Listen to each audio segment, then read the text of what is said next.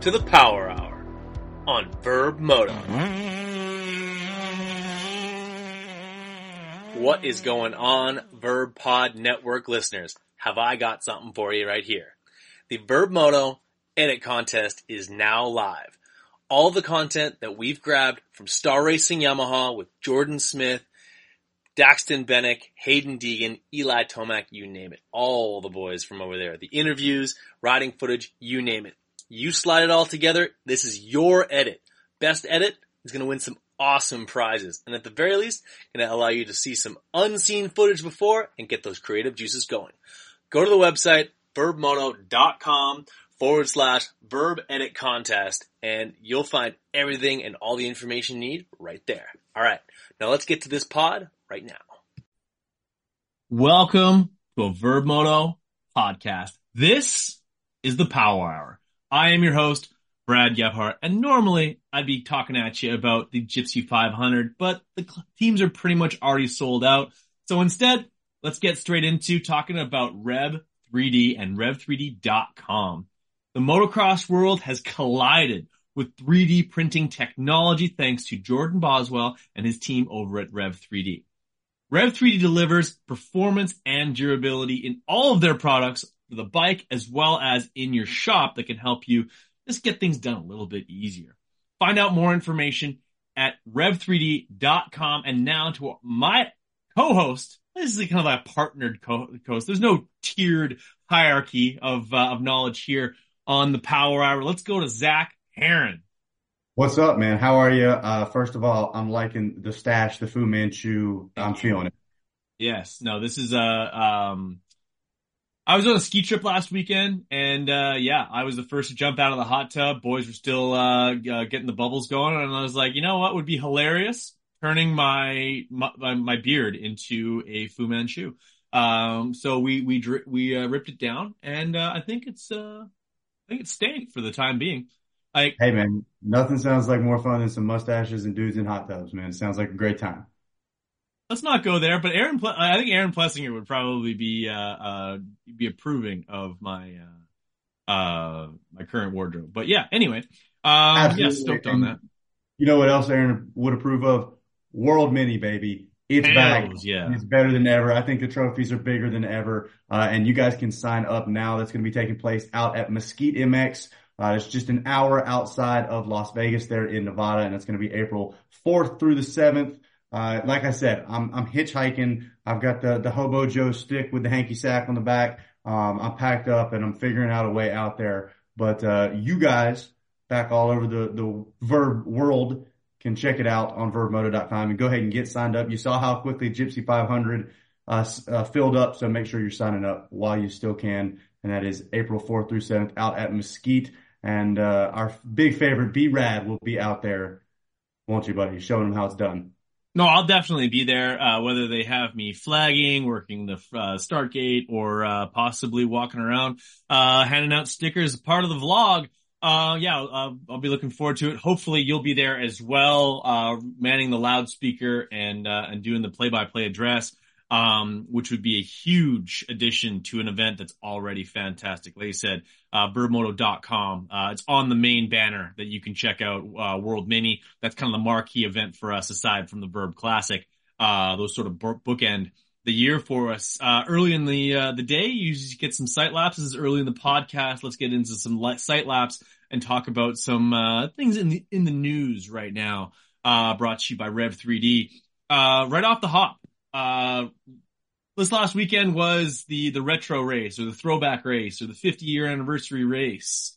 What do you like about it? What do you not like about it? And I think I'll just chime in right off the hop is that if we're going to do a theme race, can we at least have the memo go out to everyone and have everyone participate? Because there are some privateer teams that they hit dingers. Those things they're hitting the ball out of the park so damn wide. You'll never see that thing ever again. And then you basically have the KTM Husky Gas contingent on the factory side that essentially ignore the event altogether.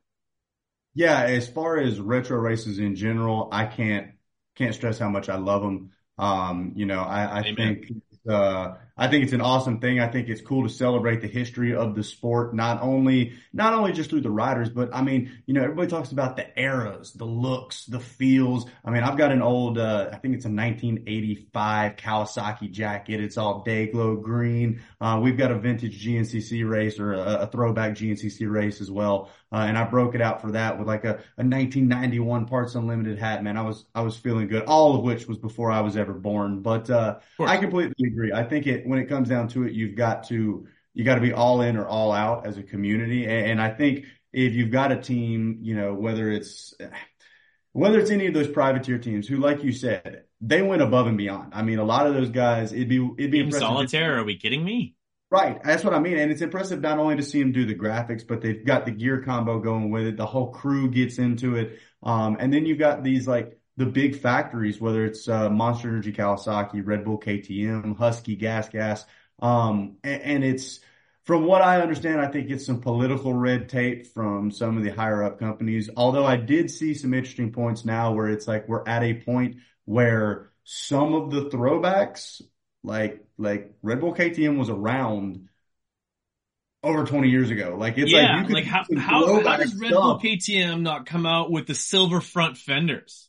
That's what Like, I'm saying. And I mean, Thor's already got the full mask throwback gear to match that time yeah, period. I mean, I think back to the Cooper Webb Red Bull Straight Rhythm bike where he had the old Hot Wheels design and they that's broke out that throwback Thor gear. And I mean, I came unglued. I was hitting up Hilton saying, where and how do I get that? And so I think it was a big missed opportunity. Not only just like, oh man, it looks cool, but I think those teams and those companies don't realize how much attraction that brings to the bikes. I mean, you see, and it's crazy with Cowie doing a throwback design bike as well.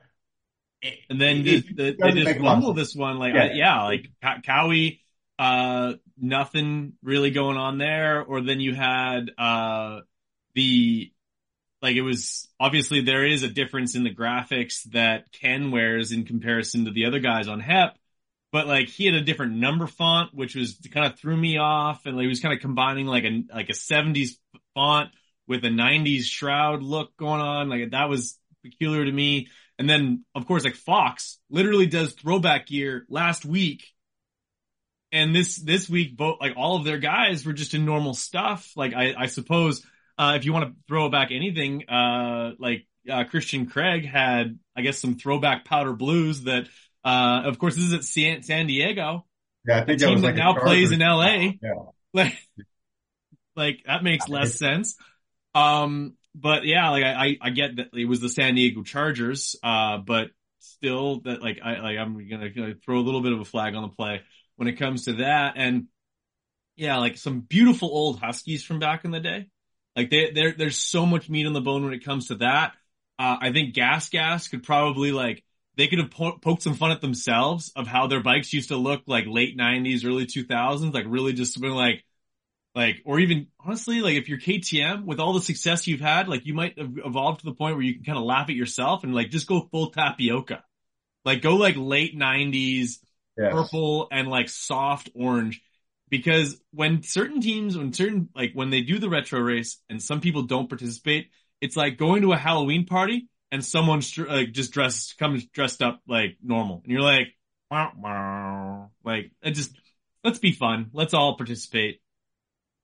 Yeah, I think it's something where I'd be curious to hear from those riders because I can almost guarantee you that all the riders would like to be a part of it as well. I mean, you can't tell me. I mean, even you look at Cincerello, like he was trying to be a part of it off track just with his get up and with the sunglasses and everything like that. So Yeah. those guys are desperate. It's so funny. We as a sport, we talk about we're craving personalities and we're craving, these riders to actually, give us some personality and give us some emotion. And then when we have these cool ideas and I mean, I think a throwback race is one of those ones where it'll never really get old. I think you can get more organized with it, whether you want to go 90 specific or whether you want to do, however you want to play it. But it's one of those things where I feel like it's a missed opportunity for any of the teams that decide to not take a part of it because it's something where I know I think it breaks up the monotony of the day to day for guys like you and me, where we're looking at this stuff day in and day out. I've seen a pro Kawasaki now at this point, 1,000 times just this year. But then, oh man, you throw a different style on, you throw a different style of graphics on. Now you've got a whole different bike. And it kind of breaks up the monotony of the sport sometimes. Yeah, no, I would be all on board for a 90s night or a 70s night or whichever like that. As long as everyone's all on board for it, I think it'd be really, really well received. Also, San Diego, always known as the military appreciation race, which I thought it was actually quite funny. One of the companies that we work with here at Verb, RXR Protect, they came out with an ad on Facebook celebrating this week being the San Diego being the military appreciation night. Apparently they didn't get the email thread that it was a throwback night. Instead of, if I'm not mistaken, Arlington is the military appreciation race, as they will be, I think they're throwing it to, I think it's the Air Force, if I'm not mistaken, is usually like the Naval Armed Forces is basically the main focus for San Diego, being, of course, a hub for a lot of your nation's, nautical armed America. forces. Yeah, basically, yeah, 100%. Well, Canada apparently has some cool shit too. I was actually had a really long conversation with when I was heading down to Shoals. I was at a 3-hour layover in Atlanta and chatted with a guy who'd spent 10 years on a U.S. Marine sub. Wow. Yeah, no, he's a 19-year vet. Thanked him for his service. Checking out some more sight laps here, seeing the lay of the land. Aaron Plessinger, AP7, gets his very first 450 win in the conditions that as much as he can absolutely get it done on the hard pack. It's almost like it's serendipitous, and it's just done right when a guy who's known to sort of rise to the occasion in conditions just like this does exactly that on one of the most challenging, rutted, just messy tracks but it was still raceable. That's what I loved. It was still raceable. He was able to go out there, get himself a good start, had to make a pass for the lead. The first time we've seen a pass for the lead in Monster Energy Supercross all season long. He makes that happen and races all the way to the very end. What did you think of AP's win?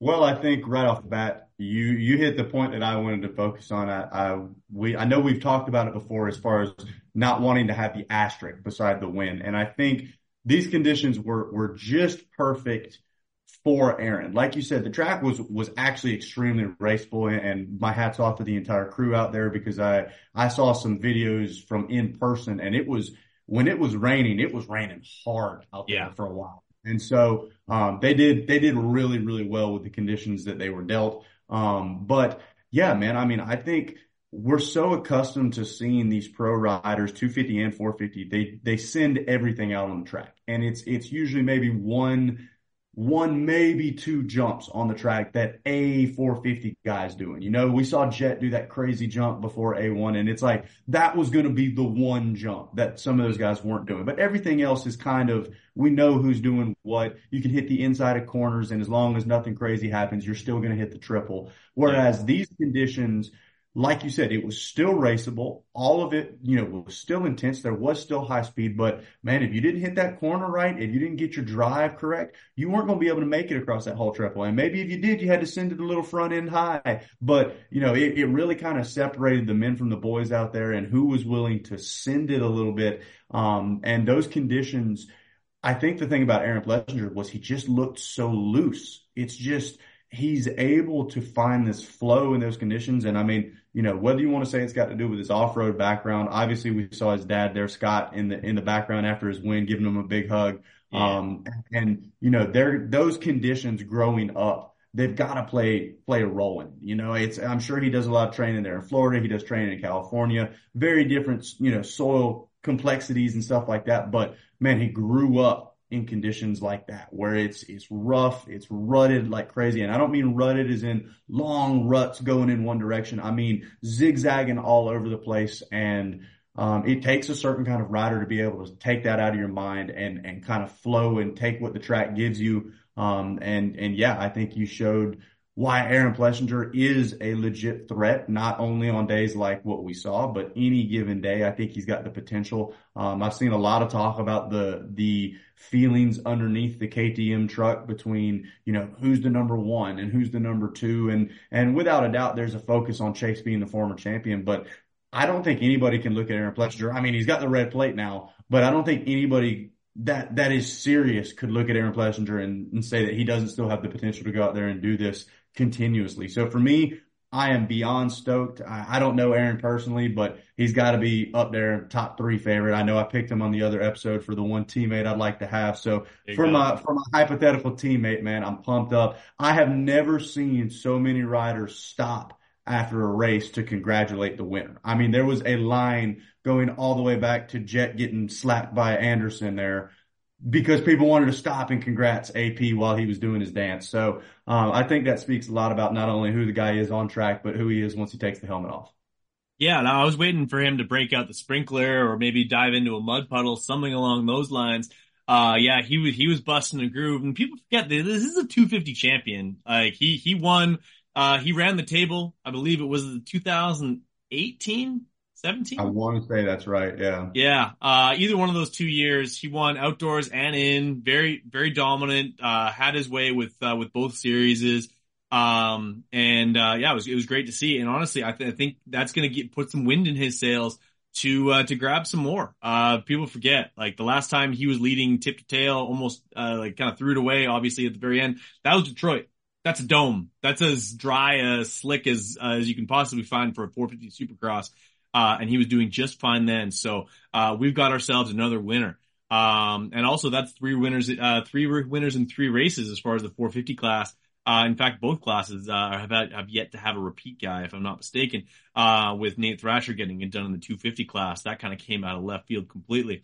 You touched on it. We can't get through the site laps without, taking a peek at, some extracurricular activities, between, young Jetson Lawrence and Jason Anderson. Obviously this was something, it was an incident that was started on the track and it ended up at the finish line straight away there, after the finish line. Jet calls him over, had some things to say to Jason Anderson. Clearly Jason didn't like it. And then I think where it sort of all went wrong there is Jason goes to like leave the situation, and Jet goes ahead and grabs the chin bar. And like, I've only been in this situation a couple of times with someone getting in my face. Like, as soon as there's physical connection, especially when it comes to the chin bar, 'cause that's a pretty vulnerable spot for guys. Like, you don't have a lot of leverage there. I think you just saw Jason Anderson's wires cross. And he saw red, and what we saw then was man strength. He grabbed him by the front of the chin bar, and he ripped him down. And that's I think that might have, I don't think I've seen Jason or Jet Lawrence's eyes so wide. I think he may have in that moment realized that this is probably more publicized than it should be. And honestly, it's probably getting more press than it really deserves, because it's just two guys kind of having a fuck you match after a race.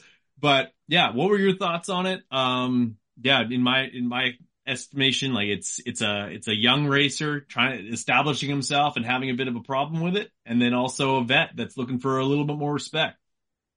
Yeah, I think you've got to walk a tightrope when you're talking about this, because I do. Obviously, we've seen clips of it from every different angle 1,000 times. And motocross fans and supercross fans, I do feel like have a tendency to, every once in a while, we want a little WWE action, baby. We want some drama with the gate drop. And whether it's intentional or not, this is exactly what this is going to give us. You take somebody, first of all, you got to look at who these guys are before this. All right. Jet Lawrence, he's got to be on a high, right? Physically, emotionally, mentally. The kid he's doing everything that people said couldn't be done. He's a 450 rookie that has a VIP experience, dude. Like the guy, he is riding a wave that probably hasn't been seen since James Stewart entered the club.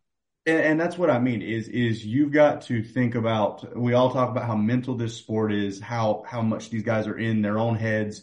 And there's a certain confidence and a bravado that comes with that. And so I would be curious, and I'm sure it'll never happen, but I would be curious to hear what Jet's initial reaction was. Now, you take somebody like Jason, he's rather quiet. Obviously, he kind of does his thing, his team fried group. He doesn't like being necessarily directly in the spotlight. He's also somebody that we know is not afraid to hold a grudge. He's not necessarily the biggest fan of certain media personnel. He's not the biggest fan of certain riders. And so it's an interesting target right off the bat, just looking at the two individuals. Now, you take a race like that. First of all, the conditions are absolutely insane. These guys are probably pretty established as far as where they are following a supercross race, but in conditions like that, it was just chaotic, even for those guys. Not to mention people I feel like seem to forget that you're in a war out there. Like you're in a battle and it's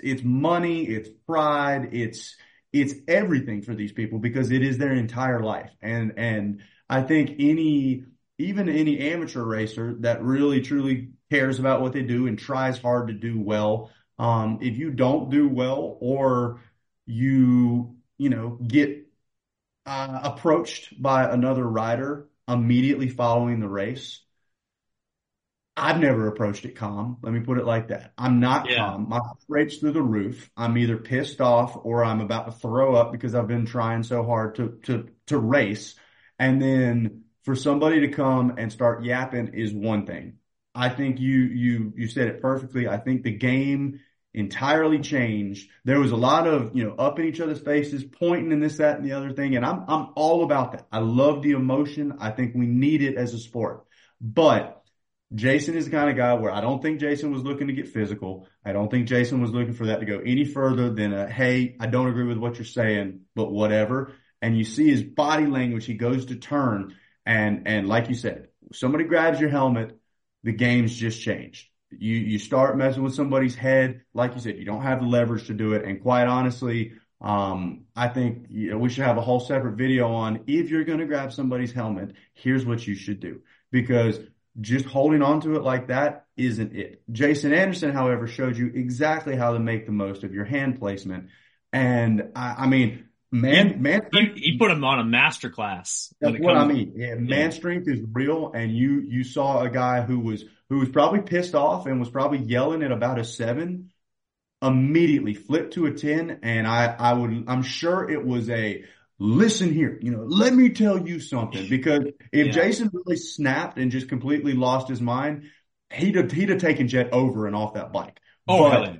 Yeah. he was very 31 years old. that's what I mean. A lot of people say he was out of line, but I think he was calm, cool, and collected. He very clearly got his attention, let him know, hey, you aren't quite as in control of this thing as you think you are.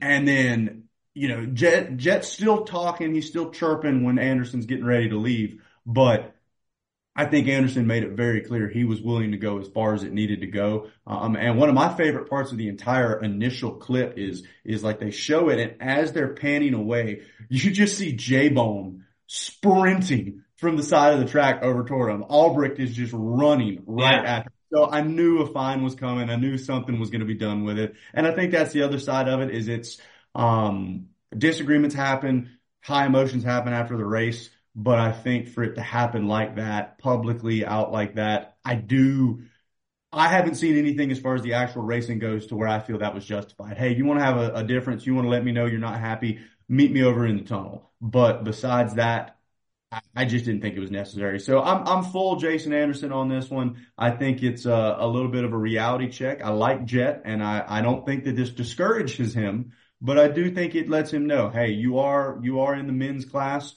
These guys are a whole different breed, and what I'm curious to see is the relationship between the 21 and the 18 moving forward. Obviously, we saw the Anderson Barsha thing, and that got to a point where it was almost annoying, where it was like, guys, can you just be near each other without wrecking one another? Like, Yeah. as somebody that likes both riders. And so I hope it's not something like that. I hope it fires Anderson up. I like to see Anderson on the gas. He's got a good thing going right now. And so I hope it keeps him, fired up and ready to go. And then, yeah, I'm curious. I'm curious to see how Jet's taking it. I'm sure, his team's talking to him about it and the family and, hopefully, take what you will about the apology. I'm not even going to try to read too much into that because I don't know what he was getting at with that, but who knows? We might see Anderson in the VIP experience next weekend before the night show starts. So Who knows? Who knows? Yeah, maybe he'll be you doing a photo op with the new mascot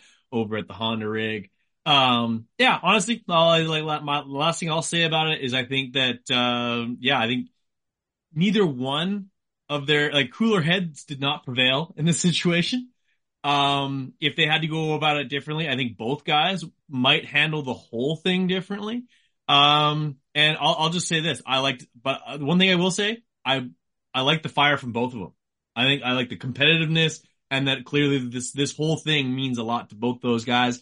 Let's move straight on to the Verb line. This doesn't have a sponsor yet because this is only episode 3. So if anyone has some ideas for who might want to sponsor the Verb line, that's basically a Q&A segment that we were sent over 15 questions for this, and I whittled it down to the top 3. We might have to expand this, but we are trying to keep this to a power hour. It's not a power 2 or 3 hour podcast. We could probably just do that on just Q&A alone. But you want to dive into some questions there, Zach? let's do it. All right, straight out of Dallas, Texas, we got Doug Masterson. He goes for Zach. Who of the current 250 class, and I think I knew where he was going with this because I think you probably would have went straight to AP, but who is of your current 250 class would best be served to race a GNCC? Ooh, that is a good question. Let me think here. Anybody got long legs to paddle through the mud? For some reason, I want to say Kitchen. I feel like he's done well in some of these conditions, and I want to say he did well in some pretty treacherous conditions in at Loretta's, like kind of when he first popped onto the scene.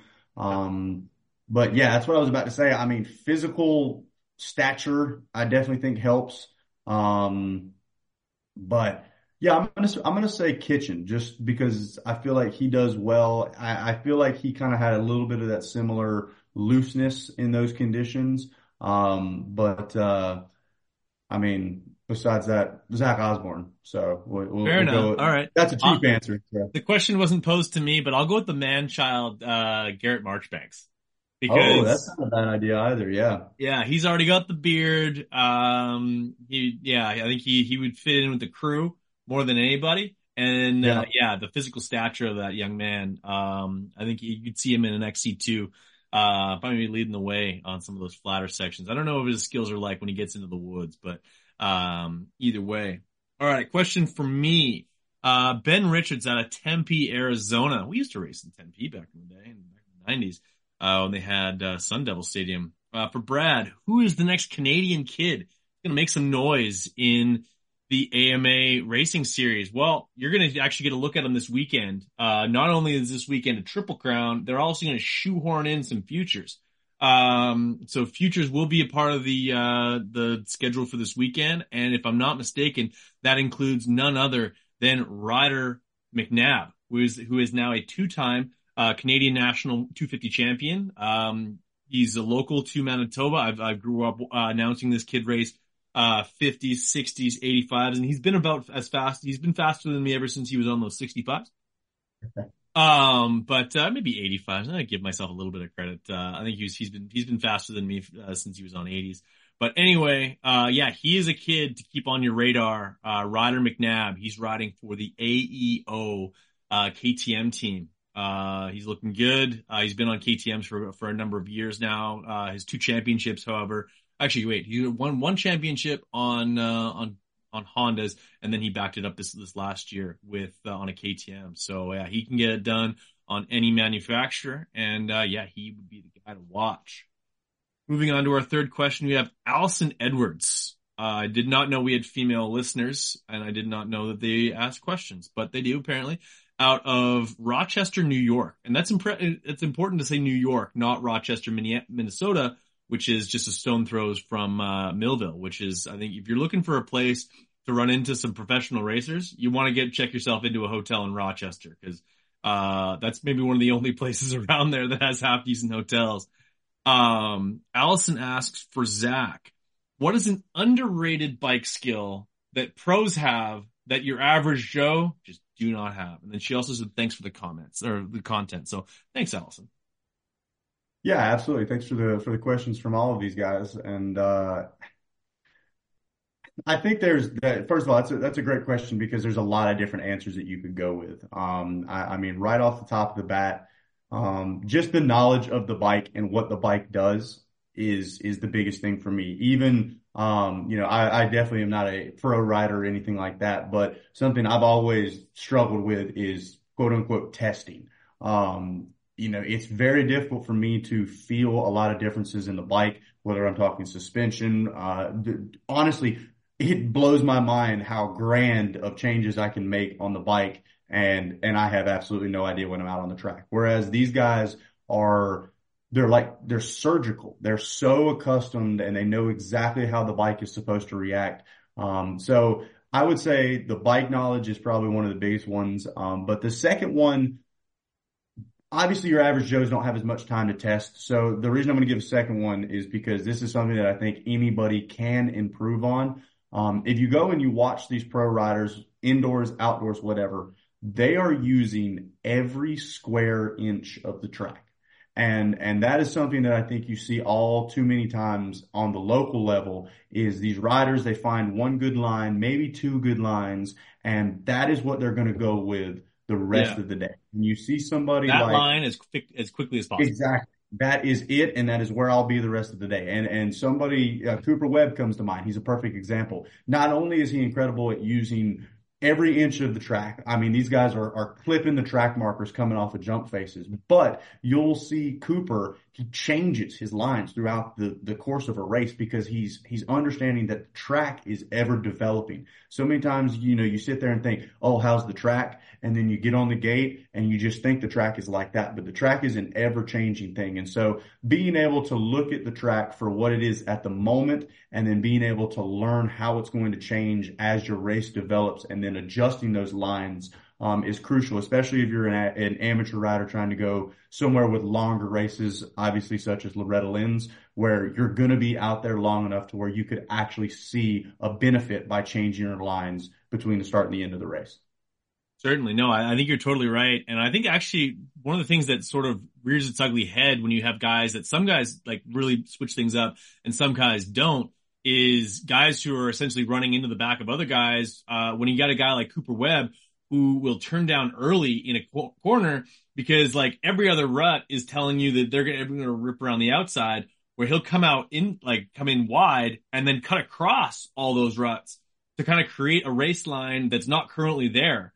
Like these tires are very capable. The bikes are very capable. They're not like kind of handcuffed to these ruts and these lines. They can sort of create their own thing. And, yeah, that can create some miscommunication coming in and out of these corners. Let's, touch on just the race that was. San Diego's in the rearview mirror. That's round 3.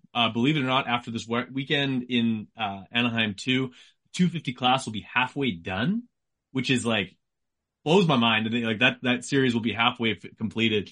Your current points leader, and if I'm not mistaken, he hasn't been off the podium yet. His average finish right now is a second, which tells me that he's been right around that podium every single time so far. Jordan Smith, and let's be honest, the white the white Star bikes, they were looking great. They didn't like Thor kind of maybe like kind of fumble on the play as far as the throwback gear, although yeah, they like what they could have thrown back to, who knows? Like I don't think the 1993 stuff was like sick.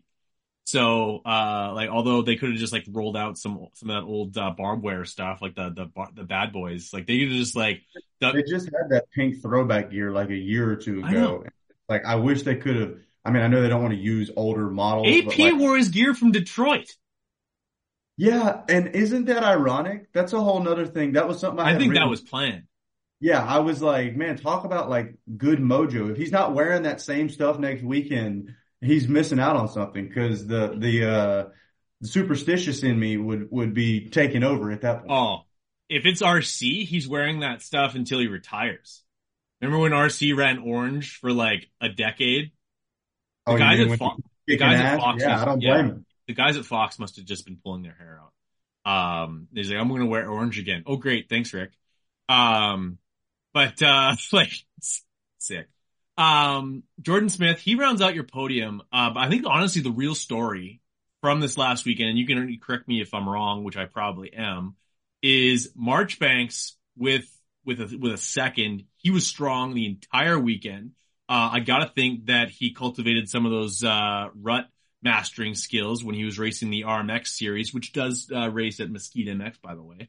And then the resurgence of Nate Thrasher. And like, is it not just such a Nate Thrasher thing to have like two of the most forgettable rounds to start off the series? He's basically, I wouldn't say mathematically eliminated, but he's still not top 10 in points, but he's also a race winner on the year. Yeah, I don't want to say, I don't want to seem rude when I say this, but Nate Thrasher is either a zero or a hero. And it's like, I That's swear the okay. kid is either, I mean, I would genuinely be curious to know I'm just a zero. I'd how rather, many times. Yeah, exactly. It's coming from just a zero over here. I guess it's not too bad. But it seems like if he's on the podium, he's won. Like the yeah, guy just has these flashes, and you're like, man, if this kid can put it together on a week to week basis, I mean, it's genuinely going to be scary to see what he can do. But that's just it. If he can put it together week after week, because like we've seen, you have those bad races. Unfortunately, this year those bad races were early in the season, and now he's digging himself out of a hole. And in a field like this, as deep as it is, that's extremely hard to do. But I do think if he can continue to show that he's got these, these flashes and continue to show that he's worth investing in, I'm sure he starts to kind of stabilize out as far as the results go. And he's somebody that I could see being a good 450 rider. I just like the way his style is. I think it'll suit the 450 well. But yeah, absolutely. I mean, I've got to give props to it because, that takes a lot to be able to get kicked down two seasons or two weekends in a row and to pull yourself back up and say, hey, I'm still in this. And, so yeah, that's awesome for Thrasher. I think that's awesome for his teammate Jordan to still be in the points lead as well. Jordan's another one who's had a lot of struggles with consistency and with injuries. And so that's my big thing with Jordan is, hey man, I would rather see Jordan finish second in the series and finish the season than to see him, yeah, absolutely dominating and then crash with a couple of rounds to go. So yeah. for me, I want to see Jordan healthy. I want to see him outside. I think he's got some potential to throw some wrenches in the plans outside as well. And so yeah, good things going on right now for the star team. I agree the bikes look sick. The gear, I'm glad that they weren't wearing the blue that they were wearing on media day. Mm, It did not match the bike setup at all. And I was like, there's okay. no way they're wearing that blue on those bikes. So I was glad to see the black and white. If you weren't going to do a throwback design, that clean black and white was probably the best you could do. So I understand where they were coming from. Shout out to FXR for maybe my favorite gear that they've ever released with Garrett Marchbanks. That stuff wasn't bad whatsoever. And a nice gradient look from FTA on Philip Nicoletti, who ends up 22nd for the second time this series, collecting 0 points on both those races. He's got to be feeling great about how the start of his season has gone. I believe it was a transmission issue that ended up having him retire early. Feel for the guy. Honestly, he puts in so much work into this series in order to get himself where he's at. And I did do some quick research while you were answering or giving your thoughts on Nate Thrasher. He now has 5 wins into his career. In each of the last 3 seasons, he had 2 wins in 21, 1 win in 22, and another win in 23. So that with this last weekend is 5. And then he also has a total of 3 second place finishes and has never finished third. So he now has more wins than he has any other podium position, which is both amazing and ridiculous all at the same time. Yeah, it's like I said, the guy when he's on, you better look out because it doesn't seem to matter what gets thrown in front of him, he's coming to the front. But man, when he's having a bad day, it is a truly bad day. So yeah, I mean, like I said, hopefully we keep seeing the first, but hopefully we see some thirds and some more seconds and stuff like that because ultimately that's what makes the championships. That's what's got you holding number one plane at the end of the season. So for Thrasher, just keep thrashing on and try not to thrash yourself out, if you know what I mean. Last 3 guys that we need a little bit of conversation about before we get rid of the 250 class. Smoking Joe Shimoda, another race off of the podium, but a step in the right direction. He ends up fourth. I believe that's the second fourth place finish that he's accrued, coming all the way back. He and Levi Kitchen had a knockdown, almost knockdown, drag out war after Levi was actually challenging for the lead. He was looked like he was actually moving forward, but ended up going down at kind of a really bad spot because his bike was sort of pointed up. And he's not exactly the largest individual to sort of quickly just jump on that thing and get going. That was a bummer. And then sitting in a podium position, if not for him crashing, Jordan Smith would not have been on the podium, is RJ Hampshire going down late. And that was the difference on, that looked like a pretty tricky double heading back towards the mechanics area. His mechanic must have been throwing the pit board, or at least drawing a sad face after that. What are your thoughts on those three? Shimoda, I agree. I think the momentum is starting to turn. I I do. I I think he's got a sense of urgency. I think it's not the Shimoda that we wanted to see. I don't think it's the one that the team wanted to see. I'm not sure if there's stuff going on behind the scenes that I'm not aware of as far as comfort on the bike or what. But I don't think a fourth place for Joe Shimoda should be looked at as a good result. And I'm not saying that it Agreed. isn't at the moment, but I think Joe is the caliber of rider where, if he's off the box, he's probably not stoked about it. So I know those guys are going to go back to the drawing board. They're going to keep doing work. Hopefully a little more consistent conditions moving forward for the next little bit. And I think you'll start to see some difference in riders' performances and stuff like that go. I will say, as much as I enjoy seeing somebody like Marchbanks do well, I mean, like I said, that's a local team. I hope that he is able to do it in dry, just like he has been able to do in the wetter conditions. But as things start to get more of a quote unquote normal supercross conditions, I think you'll see Shimoda do better. Man, RJ it's a heartbreaker. I mean, the guy rides with so much heart, and you can see it on the TV screen. Like he's one of the only guys where you can literally be watching the race in a bar and you can tell, like, man, that guy wants it so bad, because he's just, the feet start coming off. I mean, he's throwing all over the place, but the arm is just locked wide open. And so, I'm glad he didn't get hurt. I'm glad he didn't throw a whole season away. I'm frustrated that he's just a wild child, man. He sends it, and it's like, that's great, but it too often the time ends up with him on the ground. And so, it's tough for him, but all in all, I'm glad he's healthy.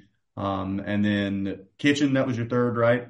Yeah, yeah. Yeah, It seemed like a Levi Kitchen kind of night. Like, it seemed like the one where he was gonna move through and get it done for PC. But a slip. Honestly, it looked like he's got some wheel spin coming out of that corner.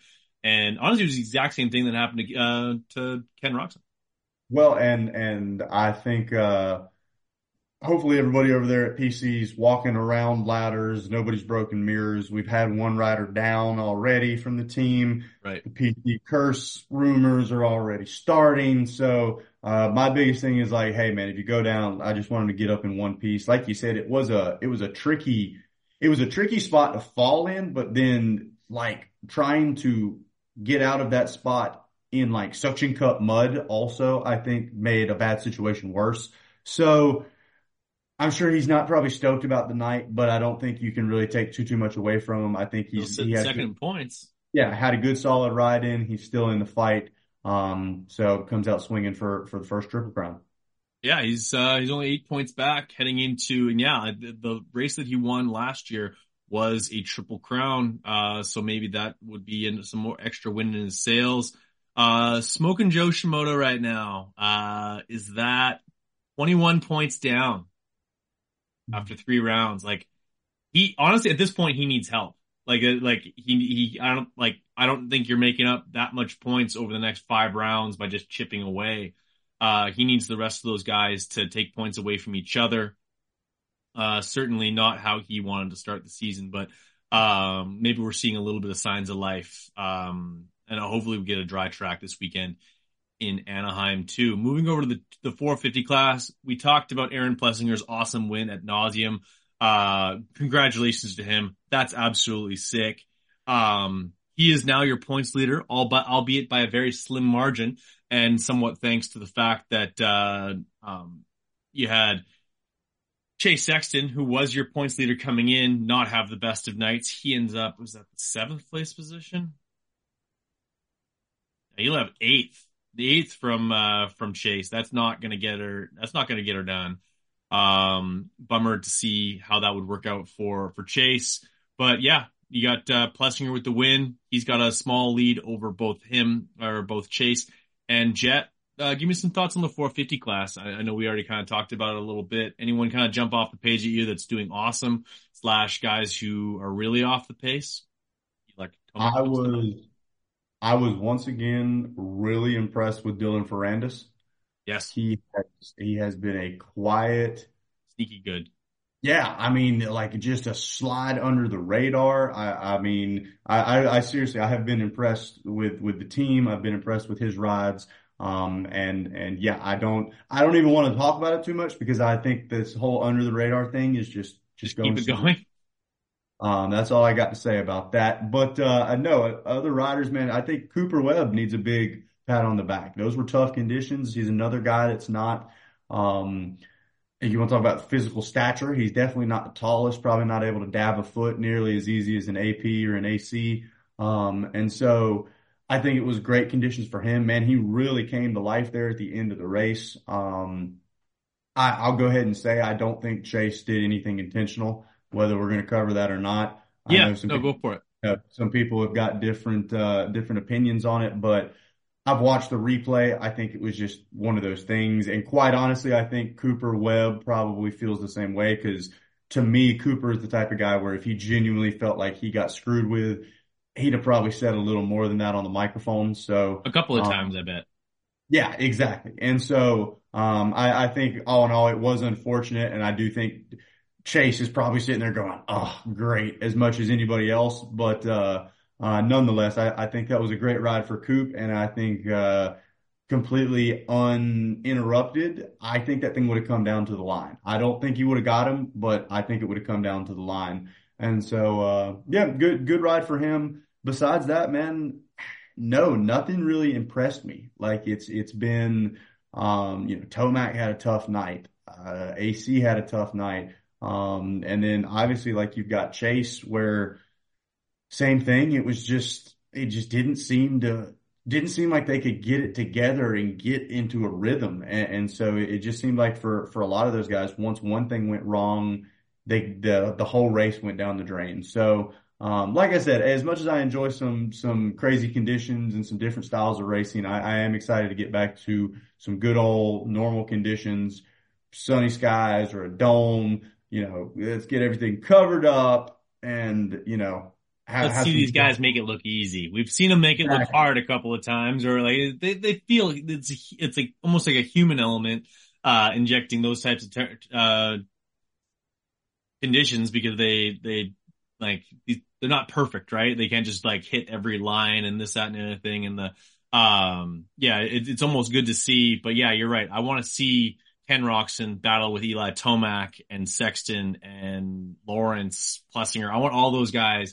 to be just freight training through. And yeah, I honestly, I'll leave to say this is first of all, I'd love to see Justin Barsha up on the podium. Those are the conditions that you absolutely think he would excel in, and it seems to be that he's now got a clean bill of health and that he'll be more in the mix. But I send some thoughts and prayers to the Husky rig because yeah, it's a tough go for the boys in white right now. The gear looked good. Like I said, the San Diego Chargers gear looked good on Christian, but he hasn't had a weekend to write home about yet. But lucky for him, we have 14 more rounds to spin this thing around. So hey, Yeah, it's almost curious the way things are just going bad for them. Because I mean, Christian certainly had his issues, but Malcolm has as well. And so yeah, I don't know as far as what I've been able to read and put together, I haven't heard anything blatantly blaming the bike or injury or anything like that. It just seems to have been a really, really, really tough start. And so, yeah, The I mean, bike both they're on is leading the points. Like, that's what I mean. Like it's yeah. like the preseason who's flying at the test track. I heard multiple things about how fast Malcolm was going, Yep. and it's just we just haven't seen it. And so I don't really know what's to say. I mean, I definitely think the guys are capable and I think they're in shape, but and whether it's the start, whether it's qualifying, they've got to break it up a little bit and get into a different spot so that they're able to even show what they've got. Because I feel like a lot of times they've hit the deck or they've had something happen and it's like 2 or 3 laps into the race, they're essentially rolling around the track. And that's not how anybody wants to see those guys. And so yeah, definitely a tough start to the Husky rig on the 450 side of things. Yeah, no, it'll be a few weeks before either one of them is putting a serious dent into their current deficit of points, just because, like, unless they plan on, like, just rattling off wins, they're going to be kind of stuck in that, 16 to 10, 11 points sort of realm. And that's maybe like, that's gaining the guys ahead of them by like 5, 6 points a weekend, which, like, a lot of those guys, like, right now, Jorge Prado, 10th in points. He's currently 36 points. That's 3 times the current points for Christian Craig. Like, obviously, Jorge Prado, he'll only be racing one more race after this one being Anaheim too. But yeah, same thing with other guys along those same lines, like a Barsha. Like, honestly, I think Barsha probably stands a higher chance of actually distancing himself from those two, rather than kind of falling into their clutches. So they've got their work cut out for them. But like I said, that's just some more storylines to follow along with. So let's wrap up the power hour, man. Let's talk about let's just some fun stuff. Let's go straight up to Lit Kit, and I'm gonna take the lead on this one. It's kind of off the radar, but I loved what Canvas did for both MCR as well as they basically rolled out the same look for Justin Starling. Stardog was looking good with the with his gear. Yeah, the sort of like actually throwback to not the jersey I have over my shoulder. I was rocking I had a McGrath jersey behind me for the longest time, but yeah, I like that look. It was like 90s with the yellow pants. That was not bad. What'd you think? Yeah, the 1-800 call Vince or the 1-800 Starling Oh, look. no one wants that phone number, but Yeah, I liked it. I thought it was cool. Like I said, I think it's really fun when the gear companies get into it, and I think Michael over there at Canvas has really got the expressive freedom to kind of go beyond what some of these other brands are able to do, where he gets really intricate and detailed with how he mimics some of these other gears, and I love it. I think it's cool. I had a lot of fun. The first one that I saw was actually Vince's, and so like the 1-800 call Vince, like I was like, oh, that's perfect. Like, and it was right next to a picture of McGrath wearing the gear, and so.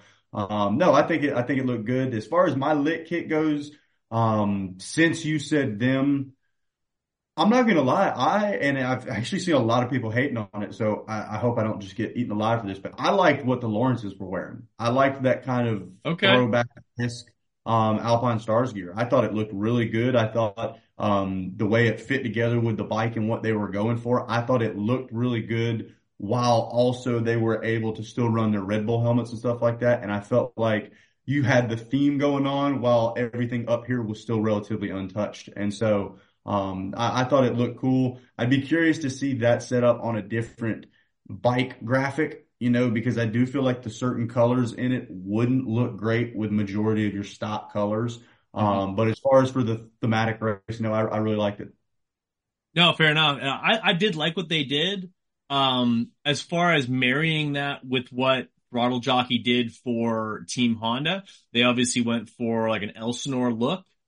I would have, if I'm Alpine Star, I go deep on that look. I go 70s. I go like 70s Alpine Star logo, like the sort of like the swirl, like they used to basically have like a target dead center. I would have went with maybe like kind of look into like, cause they were kind of throwing it back to like Jimmy Ellis, as well as a couple of the other guys that rode in the 70s. I might like attach, like I would have went black pants.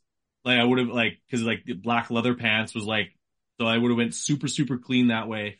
Probably tried to pair that with a black boot perhaps, or even a white boot just to throw in some, a more modern flair. And then it's on the Red Bull side of things. And like Red Bull, obviously the helmet is iconic.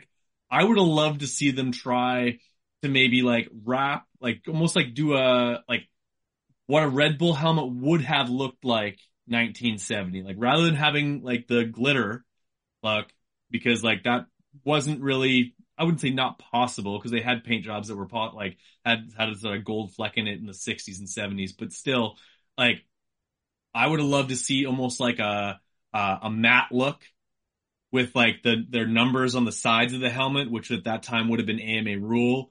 I think that would have been neat. As just far maybe like if I'm nitpicking or just throwing out some ideas of how to like sort of tie that together a little bit better, that's what maybe my approach would have been, because you have like sort of a 90s gear with a 70s bike. Those don't like, obviously they both look sick, don't get me wrong. But yeah, if I was to sort of like throw my own 2 cents into that. But yeah, good call with the Alpine Star stuff. Those guys rarely miss. Yeah, it's definitely like I said, I get excited when the full factory teams and all of the companies get on board. I mean, when you've got gear creators talking to graphic creators, and we are kind of entering that era of gear ability. Whereas if you are somebody that's got frequent communication with people that are making your gear, I mean, like especially on the consumer side, whether it's canvas, I mean, the ability for real customization to your gear is there. And I think it provides a whole nother opportunity as far as putting together a quote unquote kit. Like everybody thinks about the kit just being the gear, but now you're able to really kind of tie together. Oh man, I want to get my helmet wrapped, and then I'm going to get my bike done this way, and then I'm going to get these colored boots. And then, so now if you've got the money to throw at it, you can look absolutely badass every time you roll out on the track, even if you're slow. So, oh yeah, especially if you're a guy like myself, a vet guy, you're dialing up backyard designs and just like playing around with their tools on their website to make your bike look so sick. Hopefully you're doing the same, Zach. When will people see you on a dirt bike? When will they see you playing music? And then this is your opportunity to tee up out ranch. Absolutely, yeah. So it's a little chilly here, and well, I feel bad saying that when I'm talking to you, but it is cold for Mr. Southern American that doesn't like it below about 40. So there's a small chance I might break out old Big Nasty this weekend, but besides that, I don't really know. It'll probably be a month or so. We're going to get the North Carolina Motocross Series kicked off here at the start of February, and then GNCC kicking off right after that, the third week of February. So hopefully I'll be able to hop on the bike at least once before the season starts, and then playing music next Friday here in Charlotte. So I got 2 different shows here in Charlotte. You guys can follow me on social media and see what I've got going on. I'm playing all over the Southeast. I'm trying to line up some shows at some of these races too, baby. I'm going to be playing back at Loretta's, I believe, and hopefully some of these GNCCs, maybe a couple of shred tours as well. So who knows, man? I'm going to bring that 6-string with me, and if somebody's interested, I'll start playing. But besides that, yeah, no, absolutely. Out at the ranch, available Spotify, SoundCloud, Apple Music, wherever you get your tunes at. But it's written for racers from a racer. It's about being out at Loretta Lynn's, and if you haven't gotten the opportunity to yet, I'm telling you what, once you get out there, you'll understand what I'm talking about, because there's no place quite like it. Just ask Brad. He had his first time last year. But till then, man, another great episode. I'll see you on the next one. And with that, this is Out at the Ranch by Zach Heron.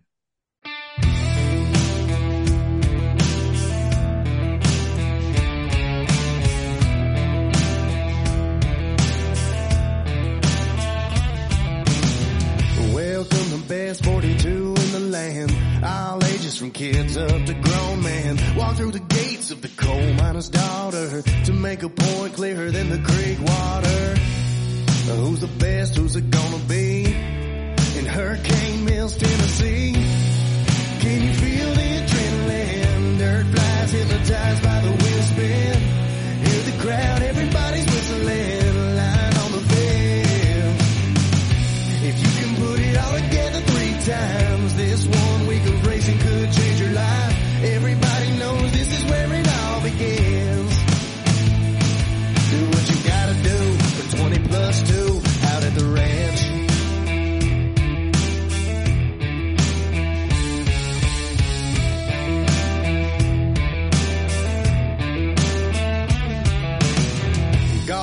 go-karts, pit bikes, and rowdy fans. Play the national anthem and everybody stands. Smell the smoke from the two strokes riding by. The 30-second cards on its side. It's time to get out. Can you feel the adrenaline? Dirt flies hypnotized by the wheel spin. Hear the crowd, everybody's whistling. Line on the fence.